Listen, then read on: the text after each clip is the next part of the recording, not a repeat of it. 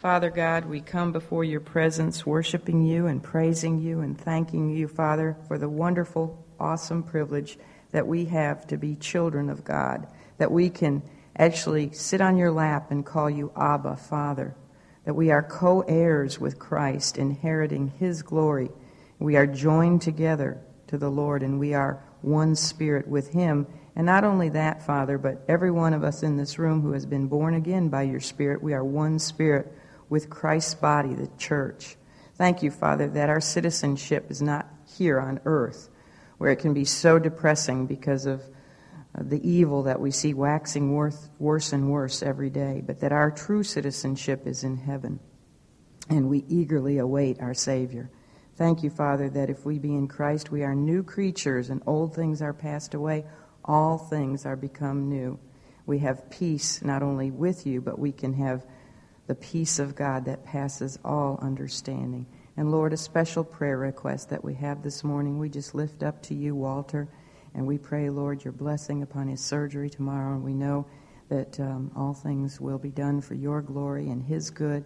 We just put him in your hands and pray for wisdom of the surgeons, Lord. And now I ask that you go before us, hide me behind the words and the works of Jesus Christ, so that he alone might be glorified. For we pray in his name, amen.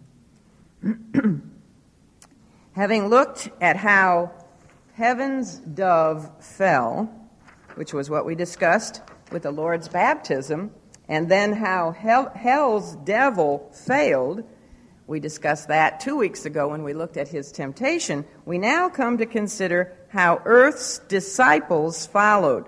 After seeing to it that his son was publicly identified to Israel, which was what John the Baptist did in John 1:29 when he pointed his long finger when he saw Jesus approaching him for baptism and said, "Behold, the Lamb of God." John was publicly identifying God's Son to Israel, the nation. Now the Lord God began to see to it that Christ would be privately identified to individuals as the Lamb of God. And this was first done once again by none other than John the Baptist. The two men to whom John privately, first of all, identified Christ became the very first two of the Lord's original disciples. And they in turn, this is what we're going to be looking at this morning, they in turn brought two more men to Christ, and they became the first four disciples. And then shortly thereafter, two more men were brought to follow Christ. And so we have a very simple outline for our lesson. We're going to be, the title for our lesson is The Savior's First Six. 2 and 2 and 2 is 6. And we're going to be looking at John chapter 1, verses 35 to 51. Our outline consists very simply of two parts. We're going to look, first of all, at Christ's first followers, who were, and I want you to try to memorize their order, very simple, Andrew and John, Simon Peter and James, then Philip, and then Nathanael. And then the second part of our outline, we'll only spend a minute there, is Christ's first forecast. So let's begin by looking at Andrew and John. So if you'd read with me, looking at John chapter 1, starting at verse 35. It says, "And again, the next day after John stood and two of his disciples, and looking upon Jesus as he walked, he saith, Behold, the Lamb of God. And the two disciples heard John speak, and they followed who? Jesus.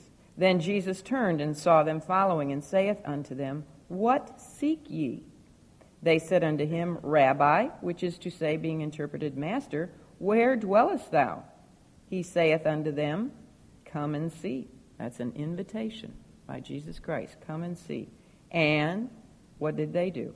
They came and saw. That's the investigation. There was an invitation and an investigation. They came and saw where he dwelt and abode with him that day, for it was about the 10th hour.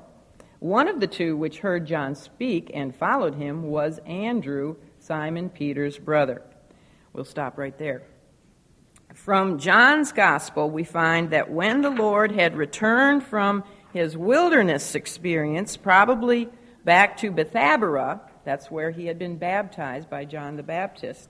So after he had gone into the wilderness and returned back to Bethabara, he was once again seen by the Baptist, who was with two of his disciples. The Baptist had disciples, men who followed him and learned from him, sat at his feet and learned all he had to teach. He was a prophet of God. So it says in verse 36 here that the Baptist stood.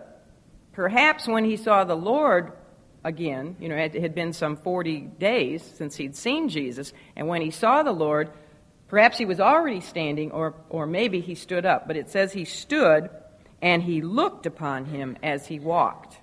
Now, it doesn't tell us that Jesus walked to him. It just said he looked at him as he walked. So perhaps Jesus was just walking by. And the Greek word which is used for looking there, John's looking upon Jesus, is a word which tells us it was a steadfast, penetrating, concentrated, focused, fixed look. In other words, what it's saying is John couldn't take his eyes off of Jesus. Now, his perceptive spirit, remember, John was born with the Holy Spirit, filled by the Holy Spirit from the time of his mother's womb. So his perceptive spirit may, this is just speculation, but may have enabled John to see some kind of Shekinah glory about the Lord's countenance after he had returned from his victory over Satan. Although his physical appearance, if you think about what the Lord must have looked like after 40 days in that rugged, barren desert, without a shower and just kind of nasty, just unkempt and everything. And he hadn't eaten, and so he was probably sort of skinny looking, even though the angels came and ministered to him after it was all over. But his physical appearance must have been rather shoddy. But his spiritual his spiritual countenance must have been something different altogether. Perhaps he did have a glow around his face, somewhat like Moses had after he came down, spending 40 days with God at Mount Sinai. If you're in the presence of God, when he came down, the people couldn't even look upon him because his face shone so much. And here Satan, Jesus is returning after 40 days and 40 nights of continual battering and temptation by Satan, and he was the victor. So perhaps that was why John couldn't take his eyes from the Lord's face. Well, as he continued to stare, he once more fulfilled his divinely appointed role by proclaiming to two of his disciples who were with him at that time, "Behold, the Lamb of God." The Baptist's obedience to faithfully introduce Jesus Christ publicly to Israel, which is what he did on that first day when Jesus approached him for baptism and he said, "Behold, the Lamb of God." Actually, it was the second day, wasn't it? The second day after he was baptized, he said, "Behold, the Lamb of God." That was his public announcement of who Christ is to the nation of Israel. And now here he is obediently faithful to privately introduce Christ to individuals. And he bore immediate fruit in doing this because the two disciples heard him and they followed Jesus. Isn't that just perfect? Isn't that beautiful? That's exactly how it's supposed to be. They heard John, but they followed Jesus. That's how it's supposed to be. The one objective and the one motive of every single one of us, if we're truly a believer in Jesus Christ, should be to speak with the intention and with the hopeful consequence that as a result of our words, people won't follow us, but they will follow Jesus. We're just the voice. He is the Word. He's the Word of God. A voice without words is meaningless. If I stood up here and just went, ah, ee, oh, wouldn't have much meaning. I think you'd all pack up and go home very, very shortly. But we're just a voice. The meaning comes in the words, and Jesus Christ is the Word. Now, losing two of his disciples did not bother John one single bit. It didn't make him jealous in the least. He understood and he appreciated the fact that he was merely a voice for God, a voice crying in the wilderness, while Christ is the very Word of God. John understood that. John knew that his function was to be the ambassador of the King. He was not the King himself. He was to decrease and move aside so that the Lord Jesus Christ could increase. So with great spiritual maturity, John did not begrudge the fact that two of his disciples transferred their allegiance to Jesus. In fact, John wanted them to follow Jesus. That's why he pointed him out. John began to fade from the scene, actually, from this point on. And the ministry of Christ will begin to grow. And as far as we know from the gospel accounts, this was the last time that John saw Jesus. And so maybe that also had something to do with his penetrating look. You know, he wouldn't know that at the time, but maybe the Spirit within him knew that this would be the last time he'd actually set his eyes on Jesus. As far as we know, they never did meet again on earth. We know they fellowshiped wonderfully in heaven, but they never saw each other again down here. So anyway, he was at perfect peace with the fact that two of his disciples left him to go follow Jesus, because that's the way he wanted it. And you and I, you know, we should have a real problem with any ministry which is centered around an individual instead of centered on Christ. And do we see this happening within the church today? Unfortunately, yes. I guess as creatures we tend to do that. We tend to elevate people. They even had this problem back in the first century, didn't they? And Paul had to write the letter of 1 Corinthians to try to correct this problem where people were saying, well, I am of Apollos. Oh, he's quite an orator, and I really like him. Or I was baptized by Peter, so I'm of Cephas. Or I'm of, who was the other one they said? Paul. I'm of Paul. And we have that tendency today, you know, to put men, or even schools, you know, well, I went to this school, or I went to that school, and I'm of this guy, or I'm of that guy. That's wrong. We are all, if you're in the body of Christ, the only one we are of and in is Jesus Christ. We are of Christ and Him alone. So Christians, we need to remember that. Don't put people on pedestals. They are just the voices. The Lord alone is the soul-saving, omnipotent Word. He is the one we are only to look to. And He doesn't like to share His glory with another, does He? All right, now who were those two former disciples of the Baptist who became the first disciples of Christ? Well, John 1:40 makes it clear that one of them was Andrew. We're just told right out, Andrew, Simon Peter's brother. Most Bible scholars agree that the second man was who? Right, John the Apostle, the one who wrote this gospel account that we're reading. And this assumption is made on some information which is provided to us by the other three gospel accounts, the synoptic gospel writers, some information they give us, as well as this narrative that we're reading. The narrative itself bears the mark of one who was there, one who knew what was going on, and we'll mention some things as we get into the lesson. It would be really very characteristic of John not to include his name, because he never includes his name in the whole rest of the gospel. He never mentions himself by name at all. Nor does he mention himself in any one of his three epistles, 1st, 2nd, or 3rd John. The only time John ever mentions his name is in Revelation 1:9. You know, John also wrote the book of Revelation. In John 1:9, he does mention his name, but he does it in such a way as to express total amazement that John, have received the unique privilege to see all these events which will be occurring in the future. So there he just does it because he's so shocked that it would be him, me, John, who gets this unique privilege. Otherwise, how did John generally refer to himself?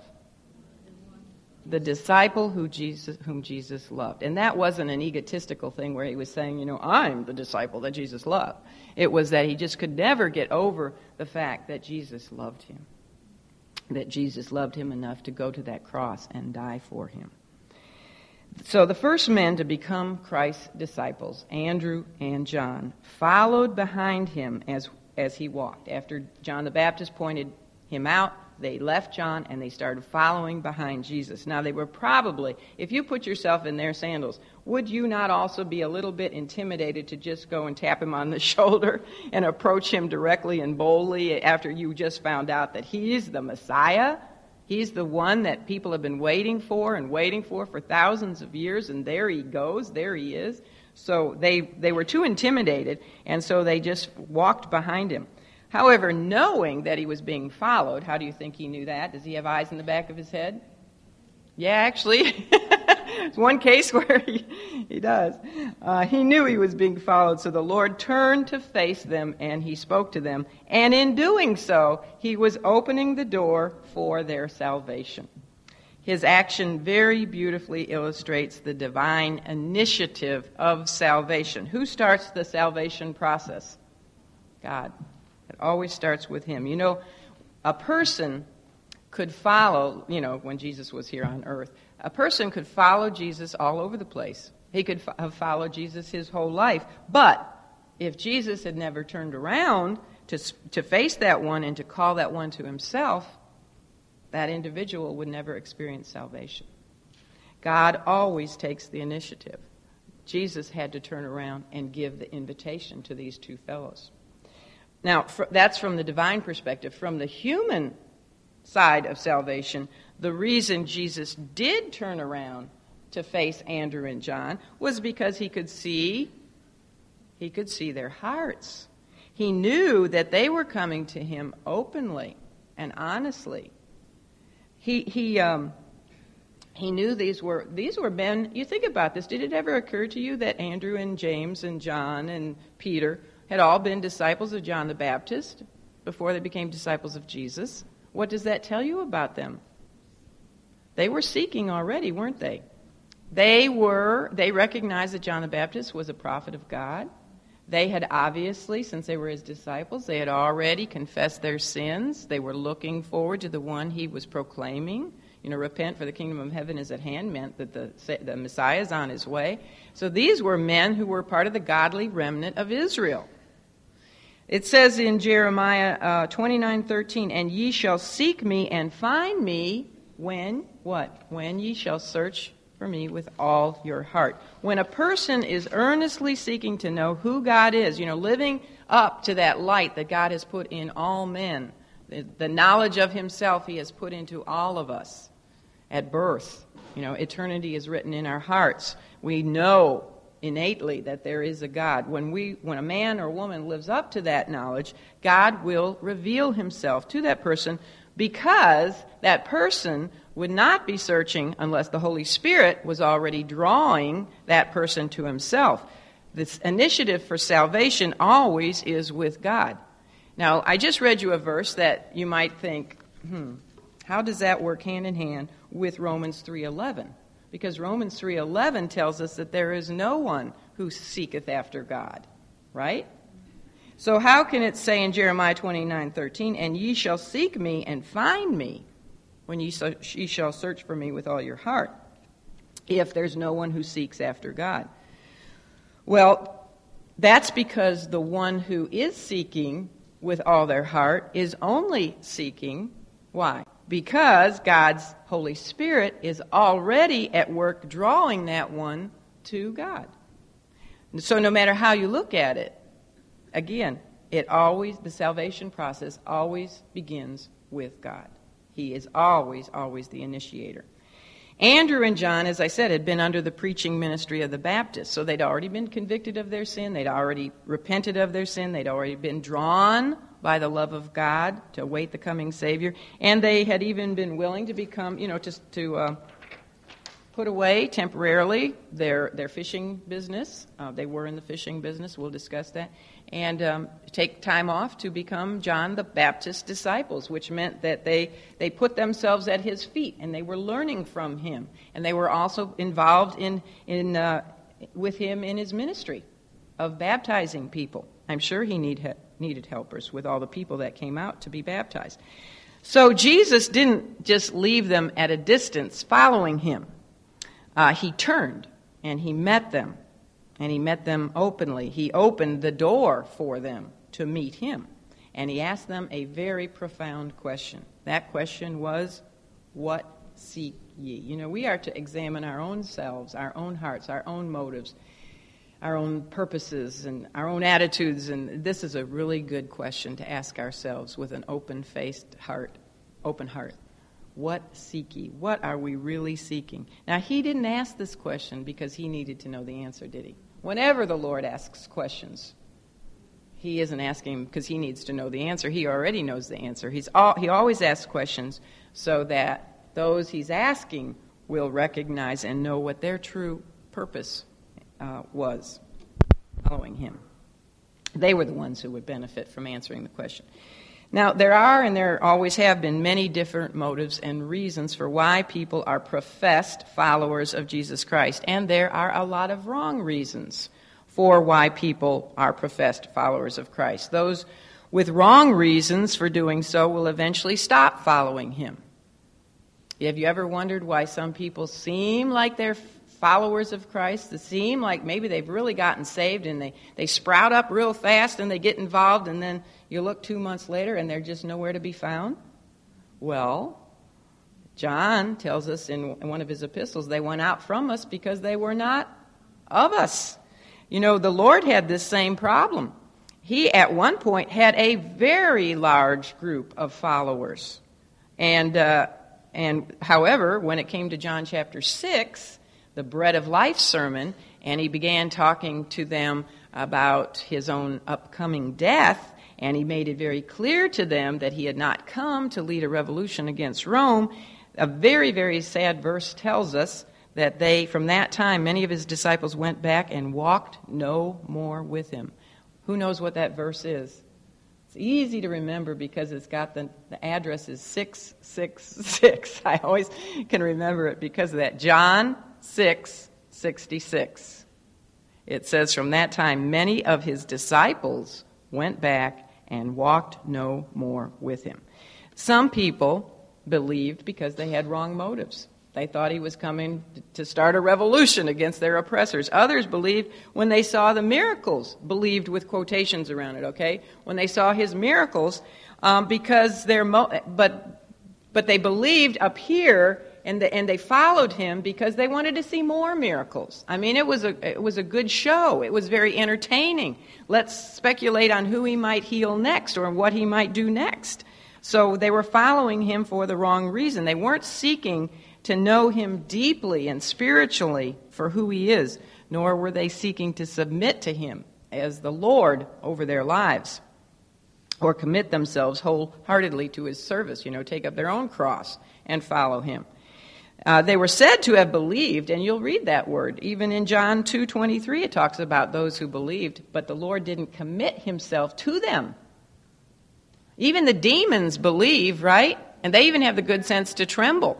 You see, there's a world of difference between believing and receiving.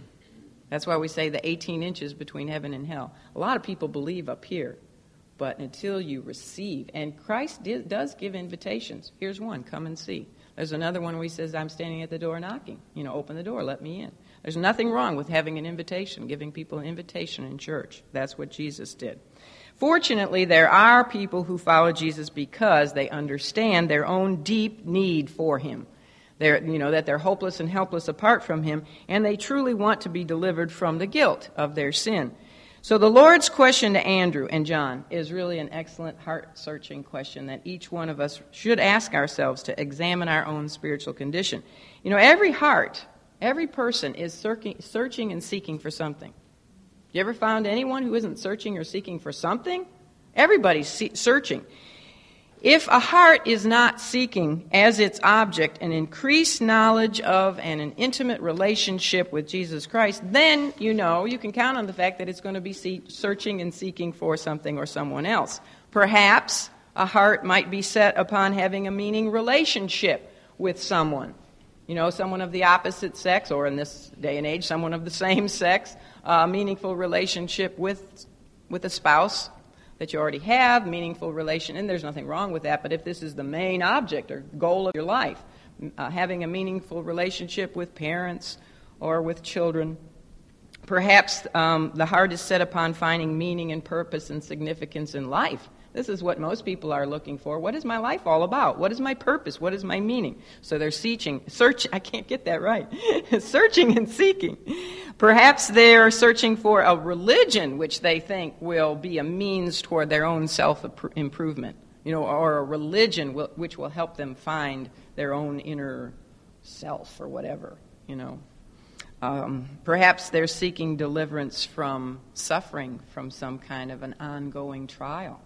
A lot of people, their main focus is just to get out of suffering, the suffering that they feel over something that has happened in their lives or something that is ongoing in their lives. Perhaps they desire approval and the love of others. That's what motivates a lot of people. They just want to be loved. They just want to have approval, perhaps of a father, perhaps of a mother.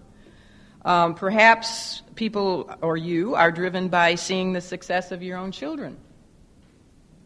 Or maybe your primary heart's desire is personal appearance. Maybe that's your big focus, always to look the best that you can or have a perfect home. That drives a lot of women crazy, doesn't it? Forget it. With the second law of thermodynamics, there is no hope. Or here's one that gets women, all of us, security. Just to have security. They say that's the number one thing women desire is security. Well, whatever that something else might be, if it is not the heart motive for which Jesus Christ is looking. He wants a heart. I mean, none of these things are in and of themselves bad if the number one heart motive, the number one focus is set upon knowing Him and continuing to know Him in an ever deeper and more meaningful way. You know, oh, that I may know Him and the power of His resurrection and the fellowship of His suffering. The first two disciples answered the Lord's question with a question. Now, remember how many times I've told you that Jewish people love to do this. They love to answer questions with questions. So they answered His question, what seek ye, with the question of their own. They said, Rabbi, where dwellest thou? What they wanted to know here was, where are you going to dwell? Where are you going to put your head down tonight? This was their way, really. They were answering His question with their question because this was their way of saying that they wanted to be with Him. They desired to be with Him, to have fellowship with Him, to commune with Him. Wherever He was going, they wanted to go with Him. They wanted to be in His place of quiet and pour their hearts out to Him and have Him be their teacher. That's why they called Him Rabbi, which is interpreted as master. They were asking Him, telling Him that they wanted to sit at His feet and learn from Him. They wanted to be His disciples, which means learner. They wanted to be learners. Now, if you remember the circumstances surrounding this event, then you will be more impressed by what the Lord's response to Andrew and John's question regarding His place of rest was. What were the circumstances? Where had Jesus just come from? 40 days and 40 nights of fasting in the wilderness, which was a very rugged wilderness. I mean, it had a lot of hills, and there was nothing there except wild beasts, and it was the most uncomfortable place in all of Israel to go. And He had been relentlessly tempted by Satan, 40 days and 40 nights. So can you imagine if you had been out doing something really strenuous for 40 days and 40 nights, maybe out hiking in the mountains of North Carolina or something, and you hadn't eaten in all that time. And then you get back to where you're going to camp out for the night. I can't even say your house because He didn't go back to His home. You go back to your campsite, and you are so tired and you are so exhausted, and all you want to do is take a shower and lay down and go to sleep for maybe a week. But the phone rings, and somebody says, I want to come and stay with you and learn from you and have you teach me for a while. What would you say? I'd say, forget. Very politely, you'd say, forget it. Let me sleep for a while. Just give me a little bit of time. You know, Jesus could have very simply told these two guys, look, I'm really, really tired. Could you just let me rest tonight and come back tomorrow? But did He even do that? I mean, that would have been understandable. We would forgive Him for that. But that's not the way that the Lord handles those who honestly long to know Him and fellowship with Him. He immediately invited them to abide with Him when He said, come and see. The Lord never puts off anybody, does He? The seeking heart, the one who is already being drawn by the Holy Spirit to Him, when they come to Him, He doesn't put them off, because today is the day of salvation.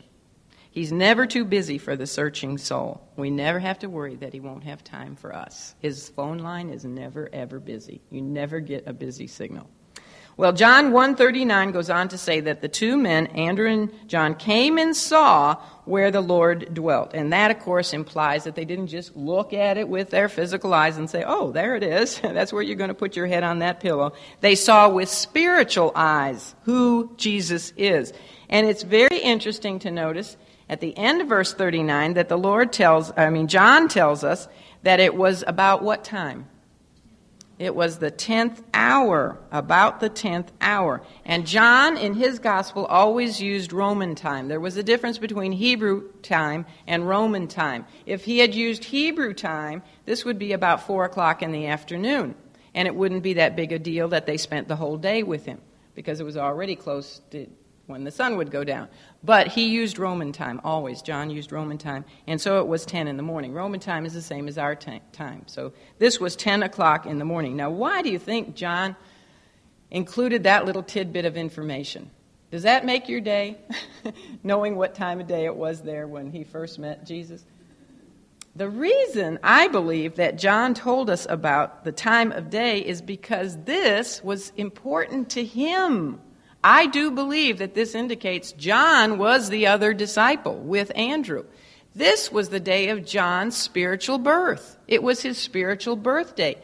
And he remembered what time it was when he first met Jesus, when Jesus turned and talked to him and said, come and see, and invited him to himself. You know, some of us don't remember, some of us do. I remember what time of day it was when I accepted Jesus Christ into my heart as my Lord and Savior. I don't remember the day, but I do remember the time of day. So John, this is another indication of the fact that John was the other disciple. Now, he went on to record that Andrew and he abode with Christ that day. So from 10 in the morning until the close of day, Andrew and John sat with Jesus at the place where he dwelt. Can you just imagine what a wonderful privilege that would be, just to spend a whole day sitting with Jesus and learning from him? We're not told what they talked about, but it could be that the Lord taught them the truth about his person using the Old Testament scriptures as his validation. Because we say this because of the fact that both Andrew and John, after their long talk with the Lord, spending their day with him, they each sought out their own brothers, their blood brothers. We'll see this next. And when they sought their brothers, they said, we have found the Messiah. So obviously he had been talking to them and proved to them who he was. We see this in Philip's words also. Now, Philip knew Andrew and John and Peter and James. Philip knew all of them. They were all from the same city of Bethsaida. And look what Philip says in verse 45. When he goes and finds Nathanael, he says, we have found him of whom Moses in the law and the prophets did write. So apparently Jesus this was probably an Emmaus Road kind of teaching. Wouldn't you have loved to have been with whoever those two disciples were after the Lord's resurrection, when they were on their way out of Jerusalem, headed toward Emmaus, and Jesus came up? They didn't know who he was, and their hearts were just broken because they had thought Jesus was the Messiah, and now they turned their backs on Jerusalem, and they said he wasn't the Messiah, he was crucified. And not knowing who Jesus was, he started to teach them from the scriptures, from Moses, the law. Does the law speak about Jesus? Yes, every page of Scripture speaks about Jesus.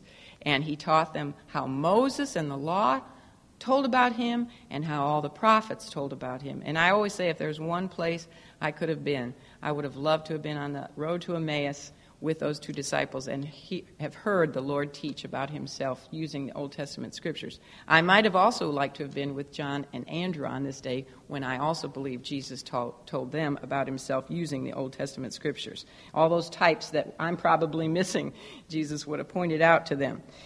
Now, Andrew, let's look a minute at Andrew. Andrew always could you imagine being Andrew? How many of you have an older brother or sister who always kind of took the limelight from you? Don't raise your hand, but it's not a very envious position. You know, he always had to take a back seat to his brother Peter, because whenever the two of them walked in the room, who did people gravitate to? Peter. Peter was just a natural-born leader. Andrew is only mentioned 3 times in the gospel accounts, other than the time where all the apostles are just listed for us. But even though very little is known about him, yet, to his credit, every time that he is mentioned, those 3 times, what do we find him doing? He's always bringing people to Jesus. And that, I can't think of a higher commendation for anybody. That says it all. He was a true evangelist. Andrew represents those believers who, although they themselves might not talk a lot, and there's nothing wrong with that. We're to be voices, but some of us are a little more quiet voices than others. Some people just don't talk a lot, and there are very few recorded words that come out of Andrew's mouth, yet they are instrumental in bringing people to Christ. Andrew represents the Christian who goes out of her way or his way to bring people to a place where they can meet Christ, whether that be a church or a vacation Bible school. You know, maybe you go pick up little children and take them to vacation Bible school. Maybe you bring them to Sunday school. Maybe you bring people, I hope, to Bible study. We even have an Andrew Award for those of you that do. We need to be updating that, Terry. He symbolizes people, the redeemed people, who go out of their way to give people tracts or Bibles, and he's a saint. He's typical of the saint who is always looking for someone that he or she can introduce to Jesus Christ. And who did Andrew first bring to Jesus Christ? He brought his own brother, Simon. I mean, here might have been an opportunity for Andrew, the first disciple. Maybe once I can be the leader. But he didn't seem to have a problem with going to get his older brother, even knowing that when he did so, Peter would probably become the leader of the group, and sure enough, he did. But he didn't have any. He was kind of like John the Baptist. He didn't have a begrudging spirit about that. So he brought his own blood brother, Simon, who is more commonly known as Peter. Remember, Peter was the one who on the day of Pentecost saw 3,000 people saved. So who shared in that fruit? Andrew. Andrew brought Peter to the Lord. So that those 3,000 people, that was shared fruit. Andrew, and that never would have happened if Andrew hadn't brought his brother to Jesus. Now, because Andrew cared enough to introduce his brother, we also are privileged to read in our Bibles the Gospel of Mark.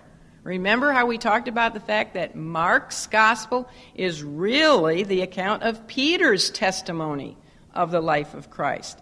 Neither, if Andrew hadn't gotten Peter, would we have the epistles of 1st and 2nd Peter. So even though Andrew never wrote a book, he shares in the fruit of the books that his brother was responsible for.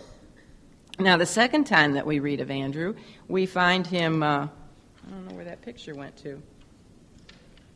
Oh, yeah, that's the one. That's it. Duh. We find him bringing a young lad to Jesus. And because of that, the result was that 5,000 men, plus their wives and all their children, were miraculously fed with only 5 loaves of bread and 2 fish. And when Andrew is introduced to us the third time, he's bringing some Gentiles to Jesus Christ, some Greeks.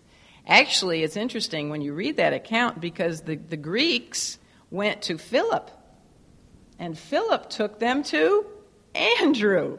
You see, even the disciples knew who was the best one to take people to Jesus. And I think it speaks very highly of Andrew that he wasn't prejudiced about bringing Greeks, thank goodness, to the Lord Jesus Christ. He obviously was a very compassionate, people-oriented person. He might not have had a real charismatic kind of personality so that he wasn't a leader, but he had a magnetic personality. People drew to him and he drew to people. He was a people person. He would have made a good preacher because preachers should be people persons. They should love their sheep, right? Well, Andrew was really what all believers should be, right? We should all be people persons. That sounds funny, but we should all be soul winners. As far as we know, as said, he didn't have any great leadership abilities. He didn't have an eloquent vocabulary, but are those things important to the Lord? No, of course not. He looks at the heart. And when we look at these disciples, we're going to learn that Jesus uses all kinds of people. Aren't you glad to know that? You can be quiet and shy, or you can be loud and outgoing, or you can be hot-tempered, like we're going to see, and the Lord will work on all of us and can use all of us in spite of ourselves. So he didn't have a great vocabulary, never wrote a book that was placed in the eternal Word of God, but you know what he did have? He had a great message. He had a great message. And you know, you don't have to have a eloquent vocabulary for this message. Here's what his message was. We have found the Messiah. You know what your message can be to others? I have found the Messiah, the Savior. He also had a great method. Here's his method. Again, very simple. He led people to a place where they themselves could personally encounter the Savior. You could lead people to this book, because this is where people can personally encounter the Savior. And because of this, we know that God was very pleased with Andrew and his ministry. Now, as I already surmised, John is probably the unnamed disciple of John 1:35, who, along with Andrew, was one of the first two disciples to come to Jesus. Now, John, we know, was also the last disciple to be left on earth. So he's one of the first with Andrew, and he's the last. So he had the longest of all, the longest apostolic ministry of all the Lord's apostles. He was the disciple who leaned his head on the Lord's breast at the Last Supper. He was the disciple, the only disciple who stood where?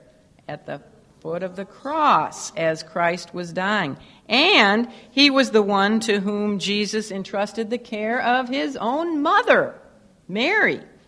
So what kind of man was John, would you say? Compassionate, caring. I mean, why did Jesus entrust the care of his mother to John instead of to one of his brothers? Doesn't that make you wonder? I mean, that's the kind of guy John was. He knew John had a heart, as just a huge heart, that he would just take Mary in and treat her as he would his own mother. He was also the first disciple, I didn't mention this, to see the empty tomb.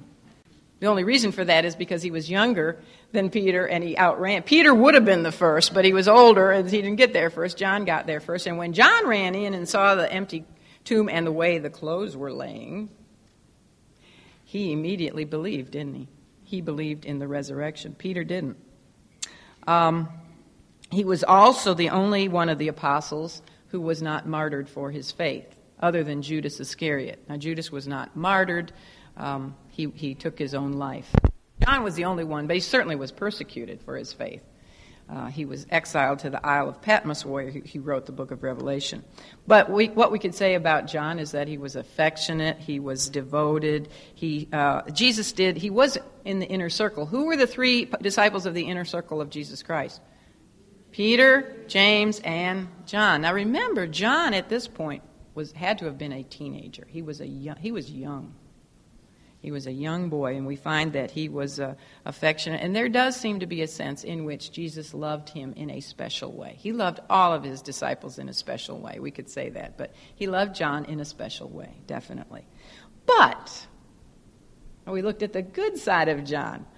And we can look at the good side of each and every one of us, but we all know that there's also that bad side of us, right? Because we still live in human flesh and blood bodies, and John did have another side to his character. He and his brother James were called what? The sons of thunder. Now that says a lot right there, and Jesus is the one who called them that. They were the disciples, and this just gives you a whole different perspective of John. You say, John, naughty. With James, his brother, they wanted to call down fire from heaven to consume all the citizens. Think of that. Men, women, and children, just to fry them up like bacon, because the citizens of a certain Samaritan village, because they would not receive Jesus into their village. That's in Luke chapter 9. That's John. And on another occasion, James and John coaxed their mother, Salome, into asking Jesus for the prominent seats in the kingdom. You know, they wanted to sit on the right and the left hand. Now, what does that speak of? A little bit of pride problem there? So we see the two sides of John's character, and that's the same it is with us. We all need some character refining, don't we? And who's the one to do that? Jesus Christ. Of course, by the time Jesus was finished molding and shaping not only John, but his brother James and Peter and Andrew, all of them, they were vessels fit for the master's use. And so we all say, that little saying, be patient, God isn't finished with me yet. Let's look, we're going to run out of time here. Let's look at Peter and James next. For this, let's look at verses 41 and 42. He first findeth his own brother Simon, and saith unto him, We have found the Messiah, which is being interpreted the Christ. And he brought him to Jesus, and when Jesus beheld him, he said, Thou art Simon, the son of Jonah, which is not Jonah, by the way, it's John, the son of John. Thou shalt be called Cephas, which is by interpretation a stone. All right, stop there. After spending a day with Jesus, Andrew went quickly to fetch the person who was probably the closest to him in all the world, and that was his brother Simon, who was also his partner in the fishing business. What this tells us, because he ran to get him. Now remember, where are they at this point in time? They're down in Judea at the southern end of the Jordan River in a place called Bethabara. They're not up in Galilee near the Sea of Galilee. So when Andrew runs to get Peter, he doesn't run all the way up to Galilee and bring him all the way back down to, there wasn't enough time for that. We'll see after this that they do all leave and go to Galilee. So it tells us that Peter was somewhere close by. And so was James, because John goes and gets James. So it tells us that Andrew and Peter and James and John were all right there around John the Baptist. Probably all were his disciples before they became the Lord's disciples. All right? So upon finding Simon, Peter proclaimed, We have found the Messiah. We already talked about his message, but did you know that Andrew is the first one to ever call Jesus Christ the Messiah? He is. Another commendation for Andrew. Now, according to the example of Andrew and John, we find a little biblical principle here. Who did they go seek first? After they came to know who Jesus was, who were the first ones they went to? Their brothers, their own blood brothers. And so perhaps, Jesus spent 30 years with his own family. And even next week when we look at his first miracle was performed with all of his family right there. So I think the biblical principle here is to tell us that we are responsible before God to present, first of all, a clear and consistent gospel witness by not only our words, but by our lifestyle. To who first? To our own family. We are responsible to our husbands, to our children. If you were the first one saved in your own family, like me, I was responsible to my mother and father and my brother and sister first. Present to them first before you go out and save the rest of the world. This has been a problem with many men of God, unfortunately. They won the world, but their own families remained lost. So that's the biblical principle, to our families first. And who is the hardest to reach? The family. Even with Jesus, so be encouraged. It was even the most difficult with him. He had to resurrect from the dead to win them. All right. John 1:42 says, Jesus beheld him. And that's the same word that was used when it said John the Baptist looked upon Jesus. So what was Jesus doing with Peter? He was gazing intently at him. He was looking into Peter's innermost being. And he saw there this rough, burly fisherman, Simon, a very impetuous, fiery type of a guy, self-centered, a guy who had foot and mouth disease, who often spoke before he thought. This is what Jesus saw. Of course, Jesus saw all this before even the foundation of the earth was laid. But he also saw that he was a natural leader, and he saw what he sees when he looks at you and me. He sees the finished product. And so he said, You are Simon, and all the carnal stuff that went with that, the son of John, but you shall be called Cephas. And what are we told Cephas means? A stone. All right? Now, Cephas is an Aramaic word. The counterpart in Greek is Petros, and both Petros and Cephas mean stone. So what he was saying here is that he was going to take this rash and rugged fisherman and mold him into a man with a rock-like character. And that's exactly what he did do with Peter, did he not? Now, although the fourth disciple to follow Christ is not named, he is implied by one simple word in verse 41, and that is the word first, where it says, he, Andrew, first findeth his own brother, Simon. The implication here is that, secondly, who found his brother? John. Secondly, John went out and found his brother. Now, it's not surprising that John didn't name his brother because John didn't even name himself. That was typical of John. But we know who his brother was. His brother was James. Now, don't get this James, the brother of John, the sons of thunder, or the sons of Zebedee. Don't get him confused with James, the half-brother of Jesus, who wrote the book of James in the Bible. This isn't the James who wrote the book. This is, actually, did you know that John and James, being the sons of Zebedee and Salome, I always think of bologna or salami, but their mother was Salome, and she was the sister of who?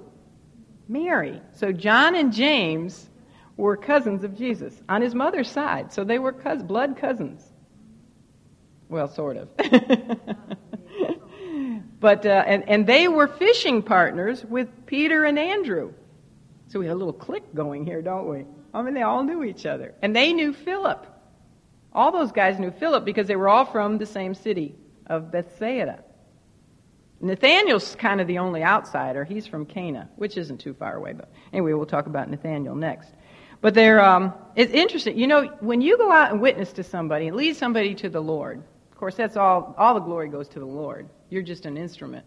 But you never know what God is going to do with that one that you lead to the Lord. Some little kid maybe in Vacation Bible School or over at Awana's or whatever, you know, or an adult that maybe you'll never see again. But you don't know what the Lord is going to do with that person. You have no idea. Some of us won't know until we get to eternity. But do you know what the Lord did with Andrew's first convert? He became the first preacher of the church. And what did the Lord do with John's first convert? James.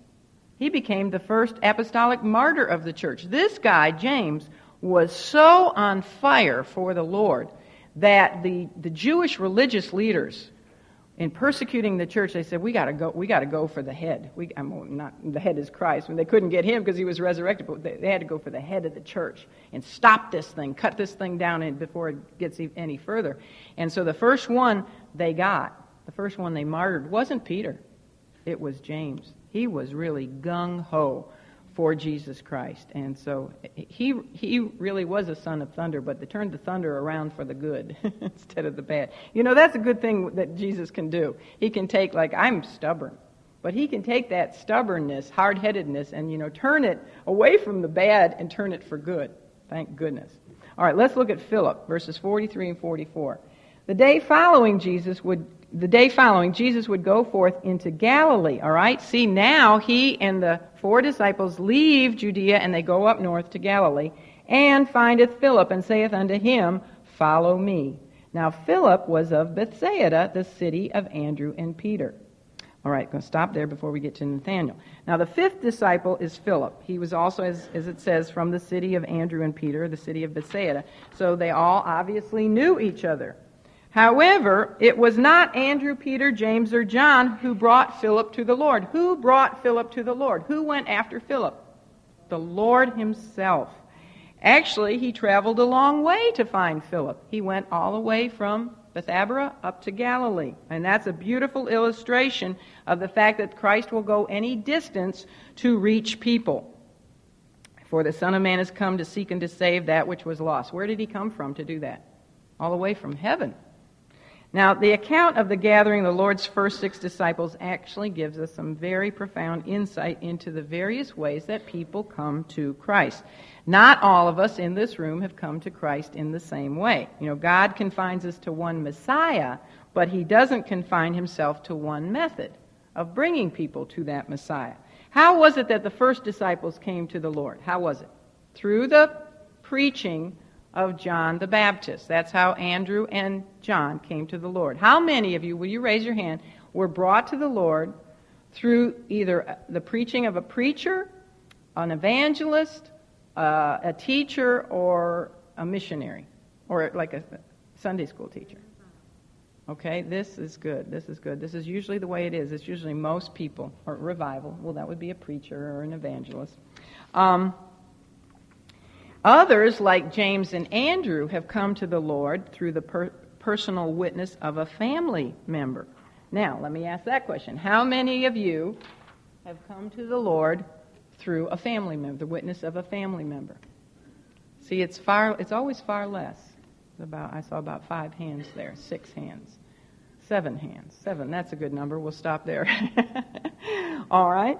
And then others, like Philip, have been brought to the Lord directly. Now, I have to qualify that by saying, if I say without a human instrument, that's not ever true, because faith cometh by hearing, and hearing by the word of God. And so everyone who comes to Jesus Christ has to have the word.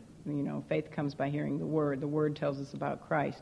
And who did the Holy Spirit use as human instruments to write the word? Humans. That was a dumb question.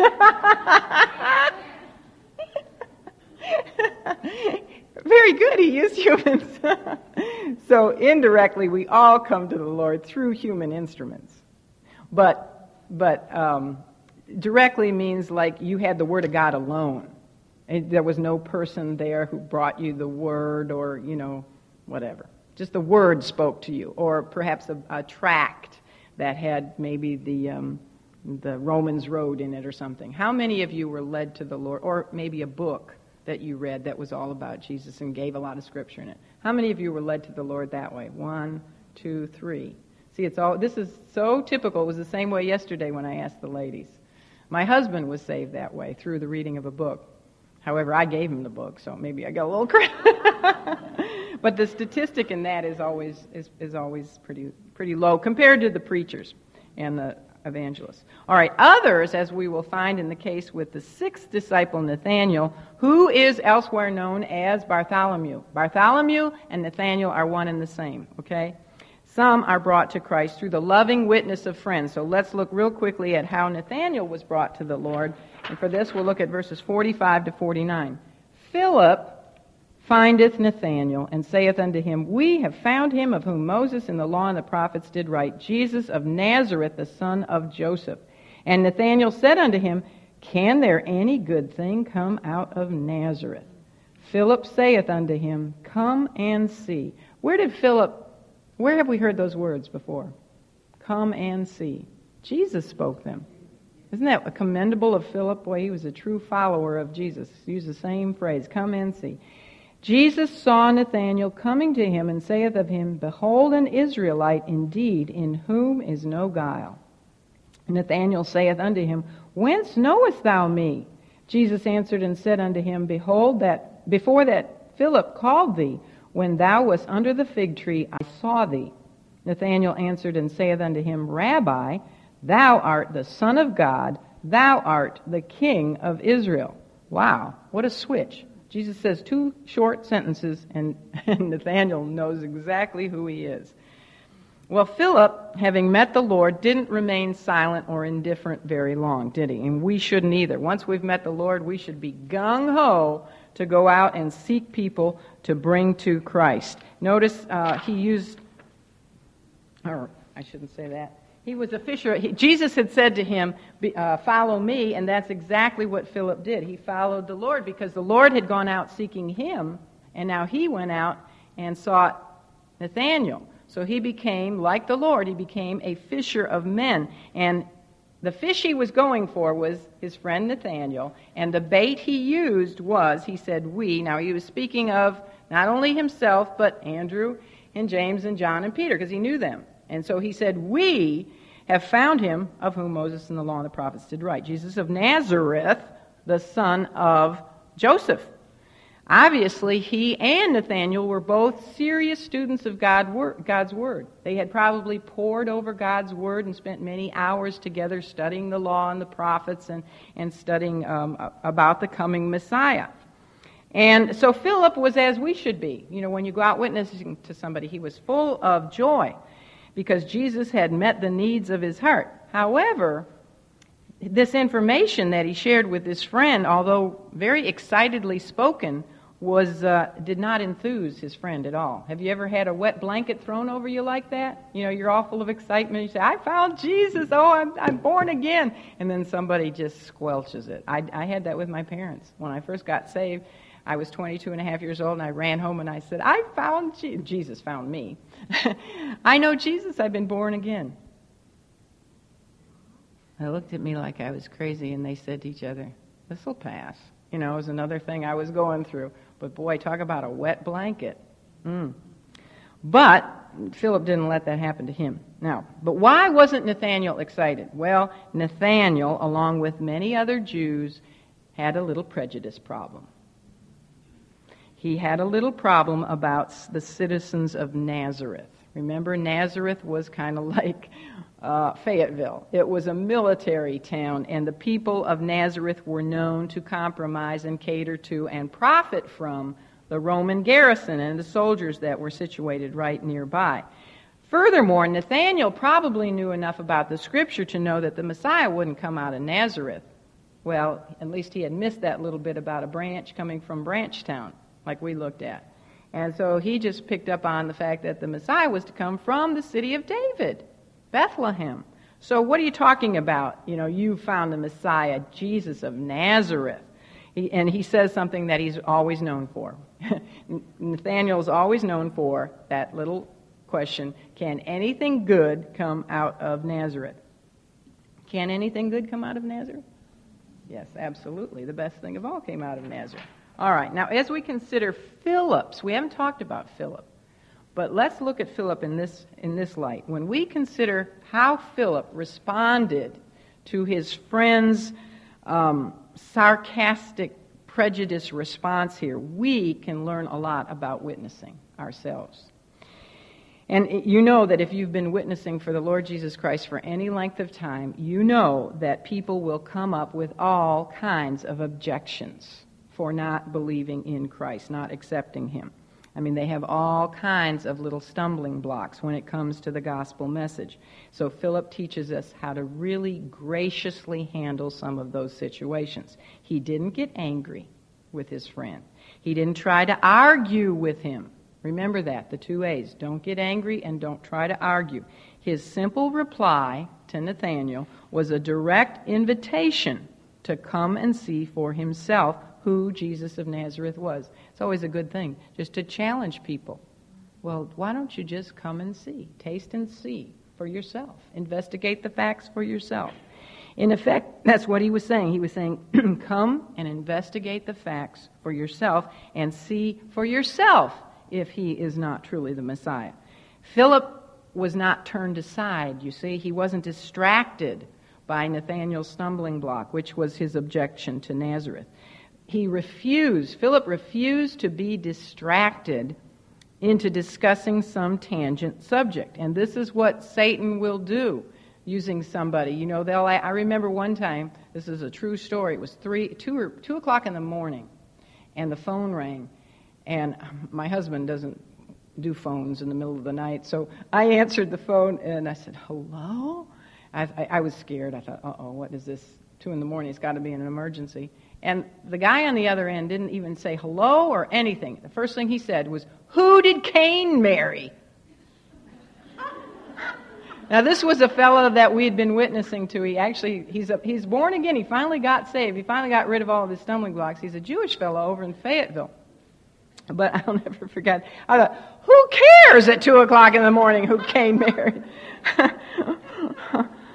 But people, you notice, if they come up with like all these little things about, well, you're just going to have to explain to me how evolution can't be true, and how I can believe the Garden of Eden, or how in the world can I swallow Jonah and the whale?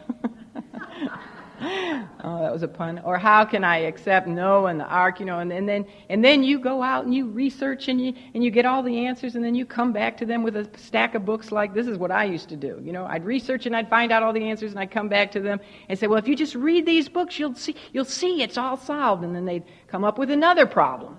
And then I have to go back and research, and they'd never read those books. They didn't care less about it. They were just putting me off. And Philip didn't get distracted by all of that. He just challenged Philip. Nathanael, if Philip had gotten into this long dissertation with his friend about Nazareth and Bethlehem and et cetera, then Nathanael would have just come up with another problem, and then he would have answered that, and they would come up with another one. And perhaps Nathanael would never have gotten to Jesus at all. One answer would have led to another question, and then before you know it, they'd be in a full, blown-out debate and arguing with each other. And then by that time, Philip might have blown it by getting angry and said, well, if you're a Christian, I don't want to have anything to do with him. But the way to lead others to Christ is not by argumentation. It's simply by confronting them with Christ himself. Philip was also wise in that he didn't allow Nathanael's skepticism to rub off on himself. Now, that can be another danger. If someone is really skeptical and brings up all these things, they can actually cause you to begin to have doubts. But Philip's simple response was full of spiritual wisdom because he realized the key to accepting the Savior was in hearing the Savior's words. It's not ever in our words, is it? We can talk and talk and talk and talk. The power is not in our words, it's in the Savior's words. As the Lord Jesus watched Nathanael approach. So Nathanael did this. He was challenged and he said, okay, I'll go with you. And so the two men, Philip and Nathanael, start heading out toward Jesus. But Jesus sees them coming, and here's what he says. He says, behold, an Israelite indeed, in whom is no guile. And the word guile there is the word deceit. It's actually the word Jacob. Basically what he's saying here is, behold, an Israelite in whom is no Jacob. Jacob's name had become almost synonymous with deceit and guile, because you remember when we studied Jacob's life last year, the whole first part of his life he was just constantly deceiving. So his name became synonymous with the word deceit. Until, of course, he had that experience where he wrestled all night with the angel of the Lord. And God changed his name to what? To Israel. So see what Jesus is saying? Behold, an Israelite indeed, in whom is no Jacob. So he's using both of Jacob's names there. And we'll talk about why. All right. So Jesus is showing here that he knew Nathanael's person. He knew that here was a man in whom was no deceit. He was an openly honest, sincere man. He didn't mislead people or hide what he really thought, did he? I mean, when Philip came to him, he didn't hide anything. He said, can any good thing come out of Nazareth? He wasn't even trying to hide his prejudice about Nazarene, people from Nazareth. Well, Nathanael's reaction to this comment about himself was one of genuine surprise. He said, how do you know me? Whence knowest thou me? He knew that what the Lord had just said about his character was absolutely true. And he didn't say that in a conceited way. Yeah, that's me. I don't have any deceit. He just knew his own character. He knew himself well enough to know that this statement about himself was true. Nathanael also knew that Jesus had never met him before, so how in the world could this man from Nazareth know him? Only the Lord can search the heart. So at this point, Nathanael might have begun to think, well, I know how this has happened.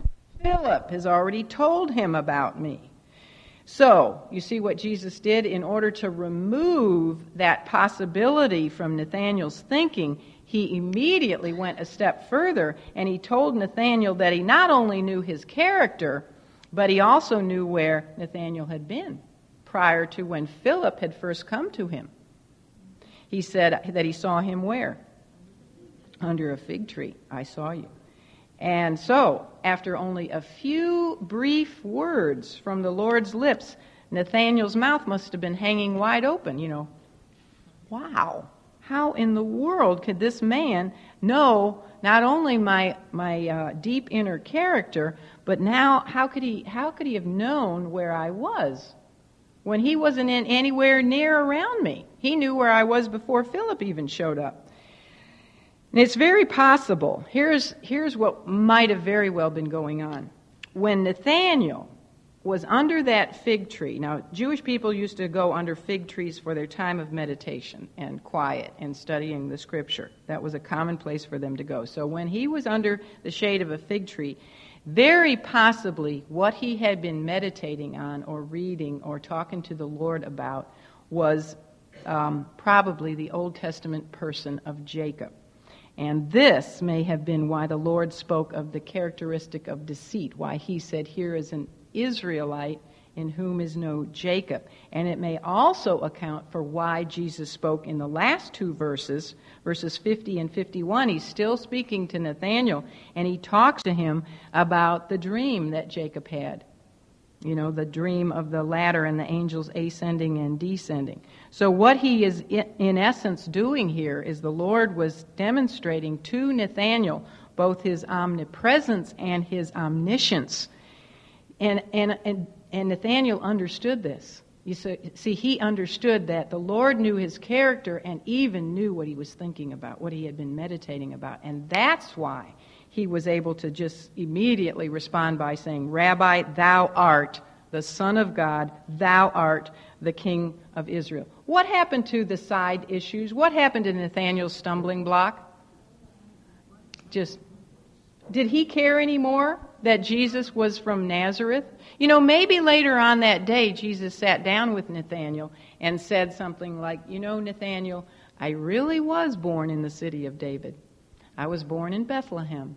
But you see, there was this little problem with Herod the Great, so my stepdad took us over to Egypt for a few years, and when he came back, Herod's son was ruling. We knew that wasn't good, and then God spoke to him in a dream, and we went up to Nazareth. But you know, there is a scripture verse even in the Old Testament that says the Messiah would be a branch from Branchtown, that he would be a Nazarene. And all of that was taken care of. You know, you'll find, I had stumbling blocks before I came to the Lord. I had little questions, how could this be and how could that be? But faith begets faith. Unbelief begets unbelief. Once you come to the Lord, your eyes are open, and all your little problems, if you stay in the Word and you grow, all your little problems will one by one be answered. So in one instant burst of revelation, Nathanael had seen that this man standing before him was God, manifest in the flesh. And it's significant to note real quickly that in John's Gospel, remember, John is the one who paints the portrait of Jesus as the Son of God. Jesus as God. In John's Gospel, there are 7 testimonies, 7 people who bear witness to Christ's deity. And they are John the Baptist was the first one that we saw in verse 34.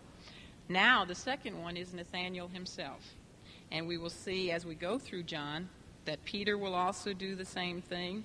And the Lord himself testifies to his own deity in 10:36. And then Martha testifies to his deity in 11:27. And Thomas at the end, after he doubted, you know, and then the Lord shows him his hands and everything in his side, he testifies to Christ's deity. And then the last one who does that is John himself, who's the author of the book of John. Let me look real quickly at those last 2 verses, 50 and 51. Jesus answered and said unto him, Because I said unto thee, I saw thee under the fig tree, believest thou? Thou shalt see greater things than these. And he saith unto him, Verily, verily, I say unto you, hereafter ye shall see heaven open, and the angels of God ascending and descending upon the Son of Man. So in response to Nathanael's affirmation of faith in who Christ is, Jesus now reveals that not only is he omniscient, all-knowing, that he knows everything, but he also says that he's all-powerful. He's omnipotent. Many believe, as I told you, that when Nathanael was sitting under the fig tree, he had been meditating upon the story of Jacob and Jacob's ladder and the dream, you know, that he had about Jacob's ladder that the angels were ascending and descending on.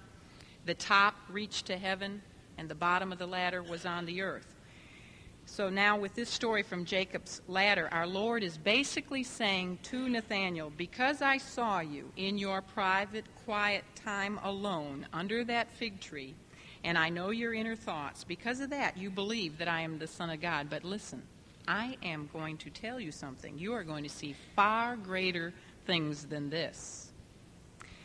You will truly, truly, he says, which means I really, really mean this. verily, verily, truly, truly, amen, amen, you will see my omnipotence. You will see my power when you see heaven open up and God's angels ascending and descending upon me, the Son of God. You see, Nathanael, Jesus says, I am Jacob's ladder. I am that link between earth and heaven, between man and God. I am, as you have said with your own mouth, the Son of God, and that speaks of my deity. And I'm also, as you have said, Nathanael, the King of Israel. And what does that speak of? David's greater son, the King of Israel. That speaks of my humanity. I am the God-man, the link, the ladder between God and man. And I am the one and only mediator between God and man. I am the one way. There's only one ladder to heaven. I am the one way to heaven. And I am the fulfillment of Jacob's ladder. You see, Jacob's ladder is a type. Remember, we talk about types, a T-Y-P-E, of Jesus Christ. Because, then he says, this is the forecast, because I one day will ascend, you too, Nathanael, and all the rest of you will also one day ascend. On me, I am the ladder. So we have the conclusion of the first 2 days of our Lord's public ministry, and in this brief time, we have seen that he has gotten his first 6 of the 12 disciples, which will follow him. And I trust that we have seen 2 main principles in this lesson. People were and still are attracted to Jesus Christ in different ways, through preachers, through family, directly, or through friends. And the second main principle, that Jesus attracts different types of people as well. And he can use all of us. He can use any type, any personality. We see that he used quiet workers like Andrew. He used impulsive leaders like Peter, impetuous. I still can't say it. Rash. He used thundering zealots like James. We didn't talk much about James, but we will. He used pensive thinkers like Nathanael, and he used passionate men like John was, and he used the outgoing type like Philip was. So thank you for your patience, and Lord, thank you for showing us this morning that you are not limited in the manners and the methods that you choose to reach men and women for your eternal kingdom. Thank you that you also are not limited by our own personalities, that you can use all types of people as your servants. And thank you, Lord, that you are not a respecter of persons, and that all races and sexes and nationalities and personality types are equally invited to enter into eternal life. But Lord, though you are not limited in these things, you have limited us to one ladder, one way to get to you.